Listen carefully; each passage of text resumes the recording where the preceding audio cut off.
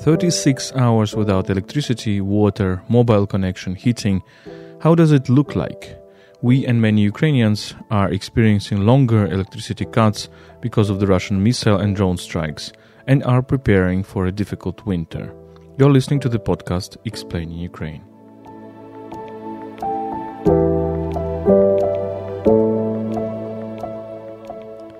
Explaining Ukraine is a podcast by Ukraine World, a website in English about Ukraine. My name is Volodymyr Yermolenko. I'm a Ukrainian philosopher and journalist, chief editor of Ukraine World. My co-host is Tetiana Oharkova, Ukrainian scholar and journalist, who is heading international department at Ukraine Crisis Media Center.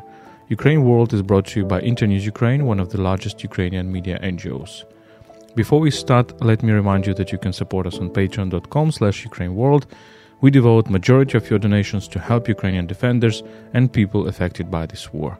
Patreon.com/UkraineWorld.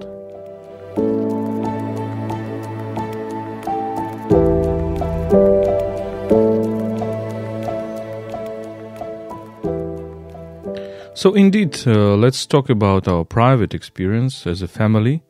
We spent last week about 36 hours without anything.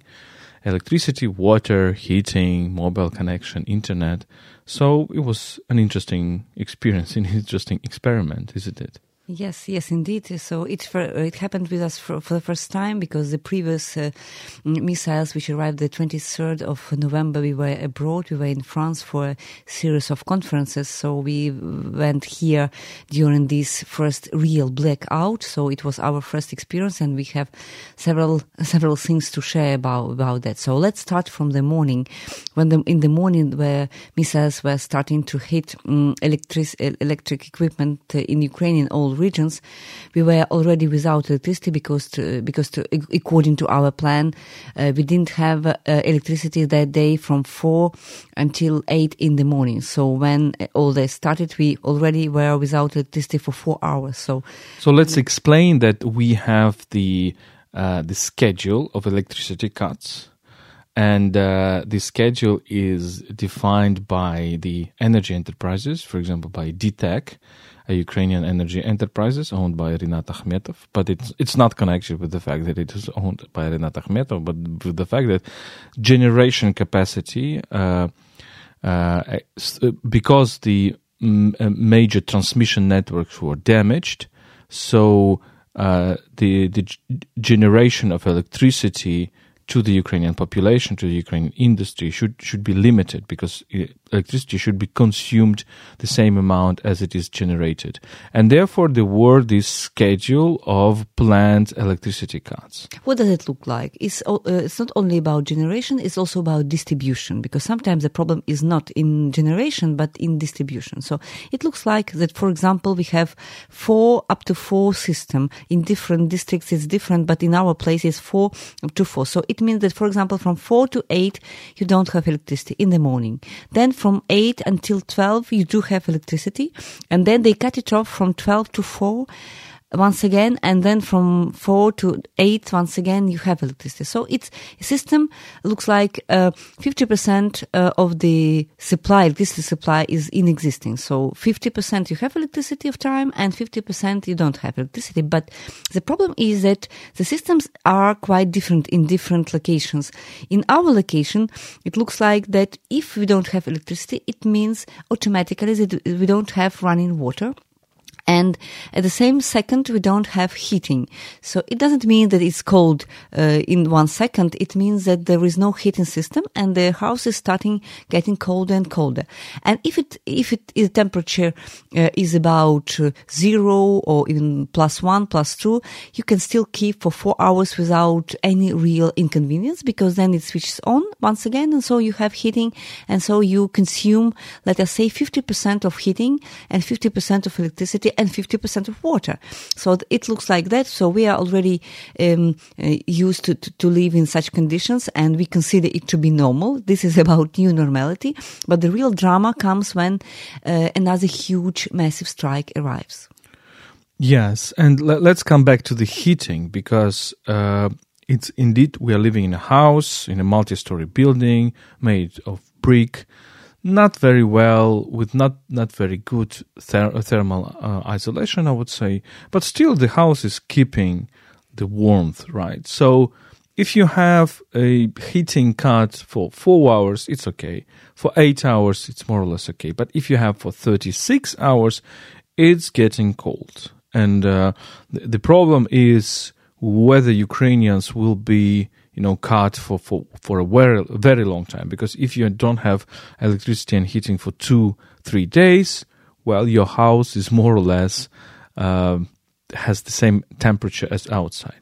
So the massive missile strikes last Friday, right? Yes. There were 76, I think, 76 74 according to other sources. So there is a confusion about the exact number of missiles which arrived to Ukraine, and 60 of them were destroyed were by downed by Ukrainian air defense forces. So the score, by the way, let's also mention that the score is quite high. I used even my calculator to look the score, and it was up to 90%. This time it was up to 90% of Russian missiles were destroyed by Ukrainian anti-air defense system. So this is good score, in fact. Why you think it's up to 90? Because 60 missiles were downed out of 76?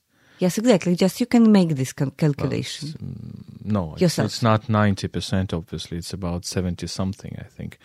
But we leave to our listeners to calculate. So, but the ratio is indeed high, right? And what happened? I actually drove my car into Kyiv from Brovary because I had several meetings.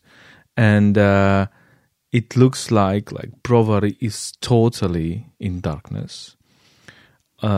Street lights are not working, so it creates problems for traffic. The weather was not good, so we have this kind of fluctuating weather now in Ukraine. Snow, then it melts, then what is melted is freezing. So depending on the temperature, is +2, -2, etc. So again, for car drivers, it's quite a problem. Then the problem is that street lights are not working. Sometimes you have police tries to, regulate the traffic, but sometimes on very difficult crossroads you don't have so many people, so many policemen who are able to regulate the traffic. So this creates also the conditions for traffic. Imagine you're actually going with your car in a very dark city, no lights, so the buildings on the sides of the streets have no lights, there are no street lights, and there are no traffic lights. That means, for example, you try to go very carefully because there are pedestrians who are crossing the street, and quite often they don't have any lights. And if a pedestrian wears dark clothes with no lights on his or her clothes, no special things, how to say it in English, I don't know, that reflect the light right on his or her clothes, you just practically do not see her or him. Obviously, this creates the risks of traffic accidents. Then underground in Kyiv, which is very important traffic, which is very important transportation, means doesn't work because there is no electricity. So everybody is going through the city with their cars or with taxis, for example. So the city is really full of cars, and everybody is moving in this darkness. But my question is, how do people manage to call taxis? Because taxis here, let's also explain, they're functioning via internet, like Uklon or Uber system, or otherwise you just call them. But in some places, like in our place, there were no connection. I mean, not only internet connection, internet Wi-Fi, but also mobile internet, but we didn't have any telephone connection for many, many, many hours. So I don't know how people manage to call for taxis during these conditions, because I would be unable to do so here in the place we live. Yeah, so it depends on the place. In some places in Kyiv, the mobile connection and a little bit of internet is working. Just for you to understand that mobile networks also need electricity. Mobile tower transmission towers need electricity. So if there is an electricity cut in Brovary, in some other Kiev suburb, inside Kiev. So the transmission towers are also cut. And the big question here is to know exactly when the air alert is over, because you should know, you must know the moment when the danger is over, so you can get out of your house to buy something or to do something. And how can you know that the alert is over? So our know-how is to switch to the radio. This was a surprise for me, not a surprise for you, but for me it was a surprise that you can really use radio on a very simple smartphone, on any type of smartphone. You just need your earphones and you just look for radio, and so you can listen to the radio, because radio is not is still functioning during the blackout. So you can listen to the radio and you just all the time, and then sooner or later they will tell you that the alert is over. And also it keeps you updated, because you know already that missiles were successful there and there, and where there were explosions on victims, etc. We knew that the very first day that there was at least 3 explosions inside Kiev, in Desnyansky district, in Dniprovsky district, and in Holosievsky district. And this object of electric infrastructure were targeted, and unfortunately they were successful in 3 cases. But we also know that 40 missiles were sent to Kiev and region only, so this is a huge amount. And without any surprise, in media, journalists were writing about one of the most important strikes against Kiev during these almost 10 months of full-scale invasion. Yes, and Russians started doing these missile and drone strikes more frequently, right? So we had a strike on Friday, we had today on Monday a drone strike during the night, also several dozens of drones, and many of them unfortunately hit the target. Before Friday, I think there was a drone strike on Tuesday, Wednesday. So during a week, you have already 3 massive strikes, either missiles or drones, on Kiev and on other Ukrainian cities. So I think Russians are increasingly using these Iranian drones to make these strikes more frequent and to exhaust the Ukrainian air defense system. So the conclusion is, of course, that we need as more air defense systems as possible. Russians are waging the war against civilian population. It's already not a secret for anyone. I hope they're really targeting civilian energy infrastructure. No military purpose in that, just to make the life of civilians unbearable.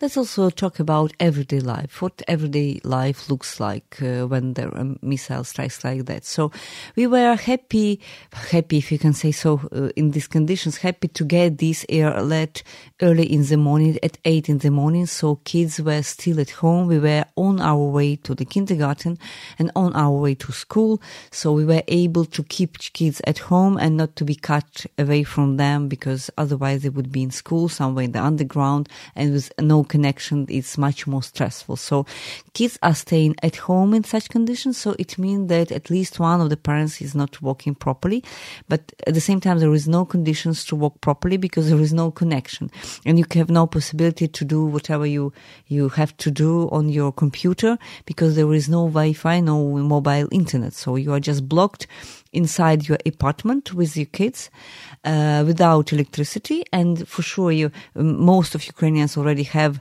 multiple devices, power banks, and all kind of stuff to keep telephones on. But sometimes it's also useless, because even if your telephone is fully charged, you can really only listen to the radio. What, for example, I was doing during long hours, just listening to the radio, knowing some news, because news were really tragic, specifically from Kryvyi Rih. In Kryvyi Rih, Russian missile arrived to a residential area, to a residential building, and killed the whole family, mother, father, and 1 year and a half baby. They were later in the news. I read the story. Mother and the son. There were 2 kids in the family, and they traveled to Poland, and they stayed in Poland for a couple of months, and then they were back So they were back recently to their apartment in Kryvyi Rih, and the other boy, another son of the family, he was with his grandmother somewhere in the family. So this missile killed the whole family, unfortunately, and another brother, he's an orphan now, so he doesn't have any family besides maybe this grandmother. So the tragic stories. We're also listening about news coming from Kharkiv, because many strikes arrived into Kharkiv, and Kharkiv had no electricity and no metro at all. So it was really dramatic, and the situation looked extremely dramatic for Kharkiv during these first hours of this attack. And you mentioned this story about Kryvyi Rih. Unfortunately, these stories that we hear also quite often. Recently, we all remember the story of an infant killed, which was only 2 days old. And so how is life is like going on during this time? Life is going on, and for example, on Friday we had a musical concert of our kids. On Saturday. On Saturday, the elder kid, 13-year-old, and the 6-year-old Yarina, they played the piano, and the concert did take place. Can you tell me, because I was with the other kid and you went to the concert? Yeah. So before that, on Friday there were rehearsals. So we went to the music school, and so we were able to rehearse even without electricity. It was not a real problem because you don't need electricity for that, and the heating was already off in the school, so it's quite cold. We are also able to have some online during 20 minutes, if I'm not mistaken. We were able to have some online lessons for a smaller kid, but unfortunately for our eldest kid, she didn't manage to connect to any kind of classes on Friday.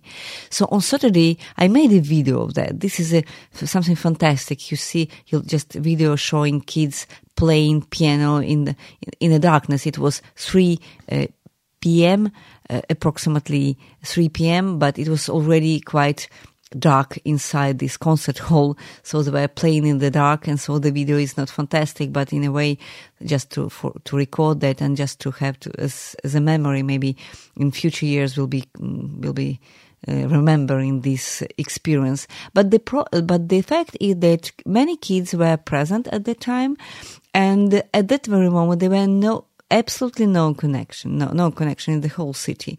But some people were saying that there were another air alert, but there were no way to check it up, because otherwise, if everybody knew that there would be another air alert, they would cancel the concert. But the problem is that later, as we discovered later, there were indeed an air alert during the concert, but nobody was able to say that for sure.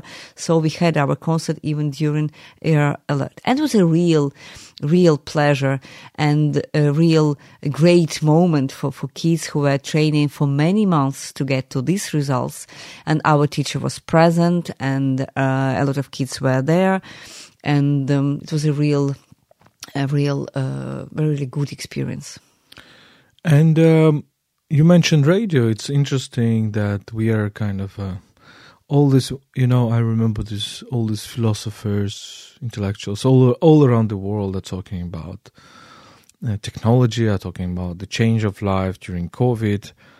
But sometimes history changes everything, right? So for us, radio, it's really during these blackouts, radio is the key media, because we can connect it practically from everywhere. When I'm driving the car, I'm listening to the radio. And there are several very good talk radios in Ukraine. There is Hromadske Radio, Radio NV, Suspilne Radio. So very good journalists, very good conversations. So we are coming back to the radio era. The second thing is that we are coming back to the work in the offices, because after COVID, everybody was saying office has died, etc. But when you don't have electricity, when you don't have internet, and normally in the offices, the management is establishing either the generators or the Starlinks for internet. So people are trying to go to the office to work. And this is the case of our organization, Internews Ukraine, of your organization, Ukraine Crisis Media Center. So people are going there. So it's kind of also changing. And we have the revival of our office life at Internews Ukraine. We come to the office and people are there, so there is coming back of the physical life. Yes, that's exactly. So all these forms of online presence are so present in Ukraine before the full-scale invasion are now irrelevant, because otherwise you have no guarantees that they will be light. Because even if, according to your schedule, you will have electricity at that time, there is no guarantee that there would be no another missile strike which will create another blackout. So the most real thing to meet people is to go there and to meet them in person. That's it. So, and the same conclusion comes to schools. So many parents chose this year a distant education for their kids, but they are very unlucky now, because in most cases, at least once or two times during a day, there is a electricity cut and their kids are unable to follow classes. And this is important. When you accumulate that during months, it starts to create problems, because children, they simply don't follow the program, and then it creates another problem. How we'll do that during the next year? And think about students, for example, freshmen, so fresh students, first year of study, so they're disoriented and they have no possibility to follow what is their program, what is their material. So this creates problem, and we are coming back to the forms of communication and work we had before COVID. That's it. And let's talk about another everyday aspect, about how you buy things. So most of shops in our city, and I guess it's everywhere, they already have generators. And you still are able, even during blackout, which lasts for 40 hours, you are still able to go to the shop and to buy whatever you need there. And sometimes you are even able to pay by card. But in most cases, it's much better to have some reserves in cash, because in most places they accept cash for such occasions during blackout, because there is no internet connection, so no connection. Or with the you bank. send money. Yesterday I was changing wheels on our car, and I sent money to a banking card. So it's another thing which is present in Ukraine, which is, I think, unthinkable in many other countries, that the financial transactions between different banking cards are actually very, very widespread. This is how Ukrainians are donating money to the army, collecting funds if somebody is injured, but also you can pay in this way. Maybe it's semi-legal, I don't know, because you don't have any invoice for that. But this is how you come to a shop. There is no connection through the banking system, and you don't have cash. So you still have a way out of this. Yeah, but you need internet. And in such places there are internet, otherwise Wi-Fi or some other kind of internet. If they have generator, they might have kind of internet connection just to be for you to be able to enter your banking system on your phone and to send them money. So this is important. And yes, indeed, I would say that the most of commercial agents here, commercial shops or whatever, they are already able to handle for a couple of hours, even longer than a couple of hours, without electricity. Let's talk about the cost.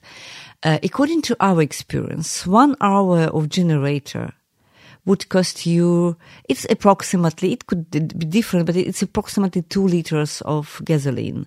So approximately it would make you 100 hryvnias, which makes, let us say, now between 2 and 3 euros, right? So the price for electricity in your place, and if the price is quite high for private houses, for some of them at least, I guess this is not the real price for commercial agents, for banks or whatever, for shops. So they're still able to do so and to function with generators. And there is a very specific noise. Unfortunately, we cannot not show you that, but the specific noise created by generators when you go out during a blackout, during this electricity cut, you hear this noise from everywhere, because almost every, even tiny shop had this generator. But schools do not have. This is, and kindergartens do not have. This is a surprising thing which we, as citizens, are reflecting upon. why at schools they didn't install generators? I guess one explanation comes from the security reasons. What we know already from our emergency services is that up to 200 people, starting from October 2022, are already dead because of generators. Because generators are extremely dangerous if you put them either inside your house or too close to your house. So this is the minimal distance you have to respect between your generator and the house is 6 meters. And nobody respects that for shops. But imagine yesterday, not yesterday, but on the day of this big electricity cut on Friday, I saw a generator literally on the balcony of a house. Just here, I also saw it. Yeah. So the people are using them on the balcony. This is strictly forbidden for security reasons. And I was hesitating. Should I make a sign, because this is extremely dangerous for people inside, and if there are children, for example. So this is a thing to avoid. And my guess is that for schools and for kindergarten, they are avoiding that, specifically because this is not allowed. Maybe, but you can still put them outside and create some kind of a roof for them. Yeah, but they need time. One interesting thing is that imagine, for example, Ukraine would have been a country with a green revolution where everybody would buy hybrid cars, electric cars, Teslas or whatever. There are lots of Teslas, lots of electric cars in Ukraine, but I think a little bit less than, let's say, in Western Europe. Imagine what would happen.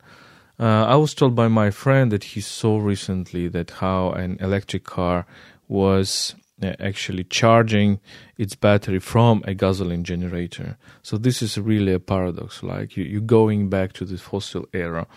But it shows us how dependent we are on everything around us, on electricity network, on the civilization, and how Russians are actually hating this civilization. There is a profound, of course there are some pragmatic reasons in the strikes, but there is this profound hatred of civilization which is present inside Russian culture, which was present inside 19th century Russian culture, all this, pathetics against bourgeois life, etc. I think we will make another podcast on that, because Russia is calling itself a separate civilization, but actually if we take civilization in its literary term, well, as a kind of a technological progress, as an ability of people to live in big spaces, in big cities, when life is getting complicated and dependent on tiny details and on common work of a community, well, in this case, I would doubt that Russia is a civilization at all. Yes, indeed, and I was able to listen to some political shows in Russia. They were really extremely happy about the strikes, and each time they send their missiles, they are really enjoying the images of these electricity cuts in Ukraine, of people suffering. They are commenting on that with a lot of joy. They present their objective to cut a connection by train, just to make impossible any transfer of weapons to the front line. So there's kind of rational explanation why are they doing so.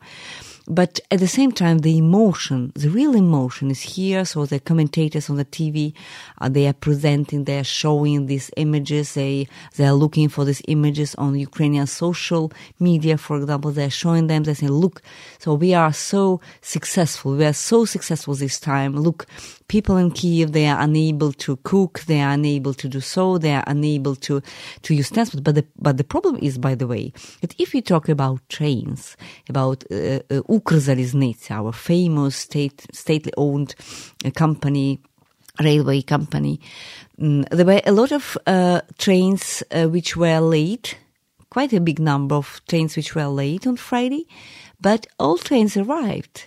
So there were no major problem. They have some reserves. They have some alternatives how to use the trains.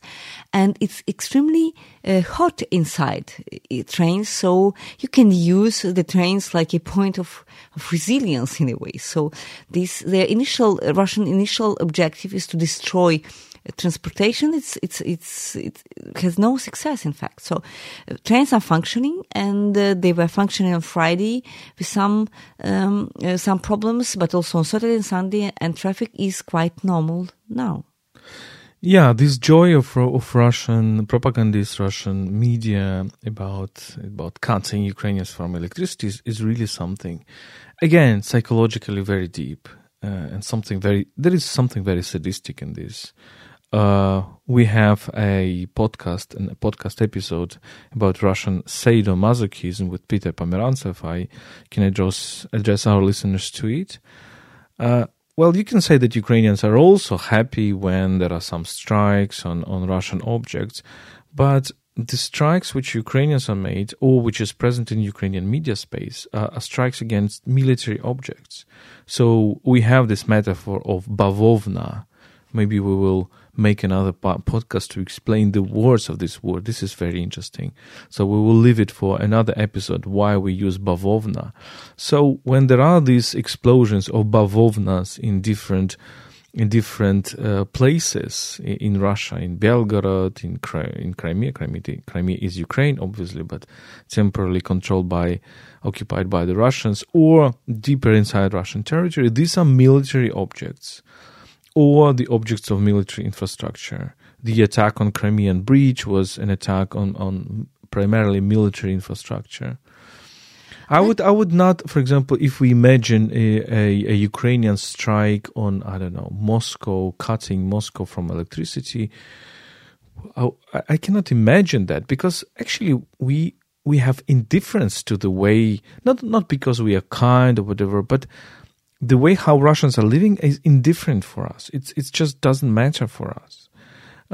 What matters really is their military capacity and the fact that they are bombing us. So when we destroy the depots of Russian arms, Russian ammunitions, the commanding points, of course it creates joy, because it says to us, okay, our victory can be closer. Why Russians are enjoying the fact that millions of people in Kiev are living without electricity and cannot cook their dinner? That's for example, I saw a show yesterday, a political show on Russian TV. They were just ironically, sadistically stating that, look, Ukrainians are unable to cook.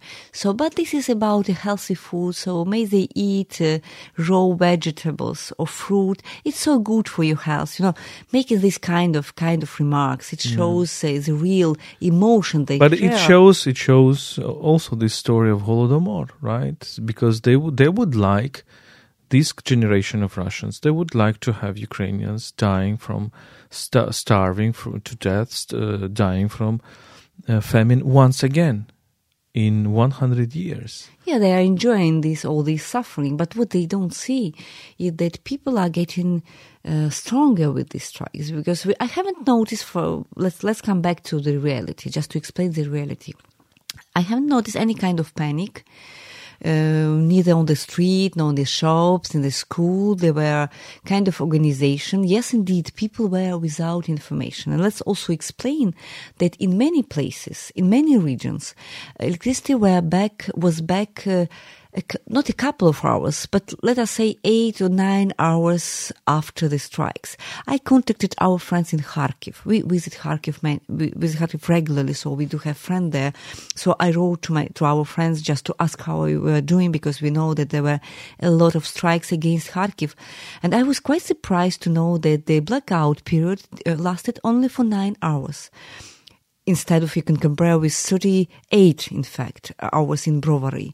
And only later, a day later, we were able to discover, for example, specifically due to these points of invincibility, several centers for invincibility in Brovary.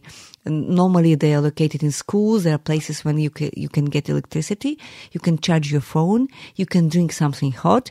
You can be in warmth during some time. And our teacher of music, by the way, she passed by this point or center of invincibility, and she was informed that unfortunately one missile, which was destroyed by Ukrainian air defense system close to Brovary, but the parts of this missile fell down into energy transformator, and it was damaged, and they needed just time, a couple of days to restore it. And that's the explanation why we had such a long period of electricity cut. So these centers are quite useful for people, and in practically we see you can not only charge your phone, but you also can get some news. If radio was talking about general things, they were not talking specifically about your location or your village. So this is an important point to get information as well. But it's, you mentioned the reactions of Ukrainians. I think the Ukrainians are perceiving, of course, every such strike only creates more anger, more willingness to donate to the army, more willingness to do something. So if Russians count that Ukrainians will make demonstrations in Kyiv asking Zelensky to make negotiations with Russians, this is just another miscalculation. Ukrainians are getting more angry, and they are considering, I think, the mood around is very ironic. So people are talking about this with lots of, irony and laughter. And I think we are considering it as another quest, as another challenge. Okay, how you get electricity? Well, it's an interesting quest. Let's do it. Of course, there is some irritation, but generally, I would say the mood is like this. Let's also mention some practical things, just for memory. After 36 hours of absence of heating, the temperature inside our apartment was around 14-15 degrees. So this is not comfortable, but this is not tragic at all, and you can still be there. The problem was that during this wet weather, clothes. So it was heavy rain during the Friday and mostly Saturday. So, and when you come back home, you just want to put your warm clothes or your shoes just to make them warmer, but you can't because it's too cold. And I remember I was obliged to buy another pair of shoes for kids because they were wet and there were no way to do something about that. So that's the problem. So temperature is 14 degrees and real need for heating. And of course, water. Water is very important because, for example, I was thinking that, look, I was 3 days without a shower. It's not really comfortable. So it creates this feeling that, okay, you're accustomed to take shower every day, right? When you're 3 days without a shower, that's not very, very good. And of course, canalization and everything which is related to our everyday needs in water closet. If you don't have water and you're in a multi-story building, so how do you do this? Of course, the elevator. We are living in the 9th floor, but there are, unfortunately, the recent buildings constructed by Ukrainian house builder who, unfortunately, always love a lot of money and therefore they construct lots of very high buildings. Imagine you're living on the 16th floor as your parents, but imagine you're living on 32nd floor. And what do you do if you have 3 kids and you have no electricity? Elevator is not working. Right, so this is just to transport the water. It will be extremely difficult physically. And imagine there is only elder people or kids or just one woman, for example, inside because the man is somewhere on the front line. And so how she does to do all that? And you need water to wash the dishes. You need water to wash, I don't know, at least kids a little bit, yeah. So you need water to cook and you need water for many things. So this is also a problem. You can really do some reserves, but you cannot do a big amount of them, right? Yeah, so this is our experience of these electricity cuts, of these blackouts. You can see that they only increase Ukrainian resilience, but of course they create lots of things which are not comfortable, and they also lead us to think that our civilization is very fragile.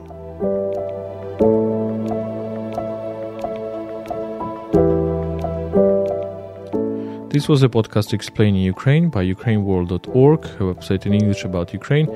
My name is Volodymyr Yermolenko. I'm chief editor of Ukraine World. My co-host is Tetiana Harkova. who heads the international department at Ukraine Crisis Media Center. Subscribe to this podcast on the platforms that you use to listening to this to the podcast, and also you can support us on patreon.com/UkraineWorld. We devote majority of your donations to help people affected by this war and to help Ukrainian defenders. Patreon.com/UkraineWorld. Stay with us and stand with Ukraine.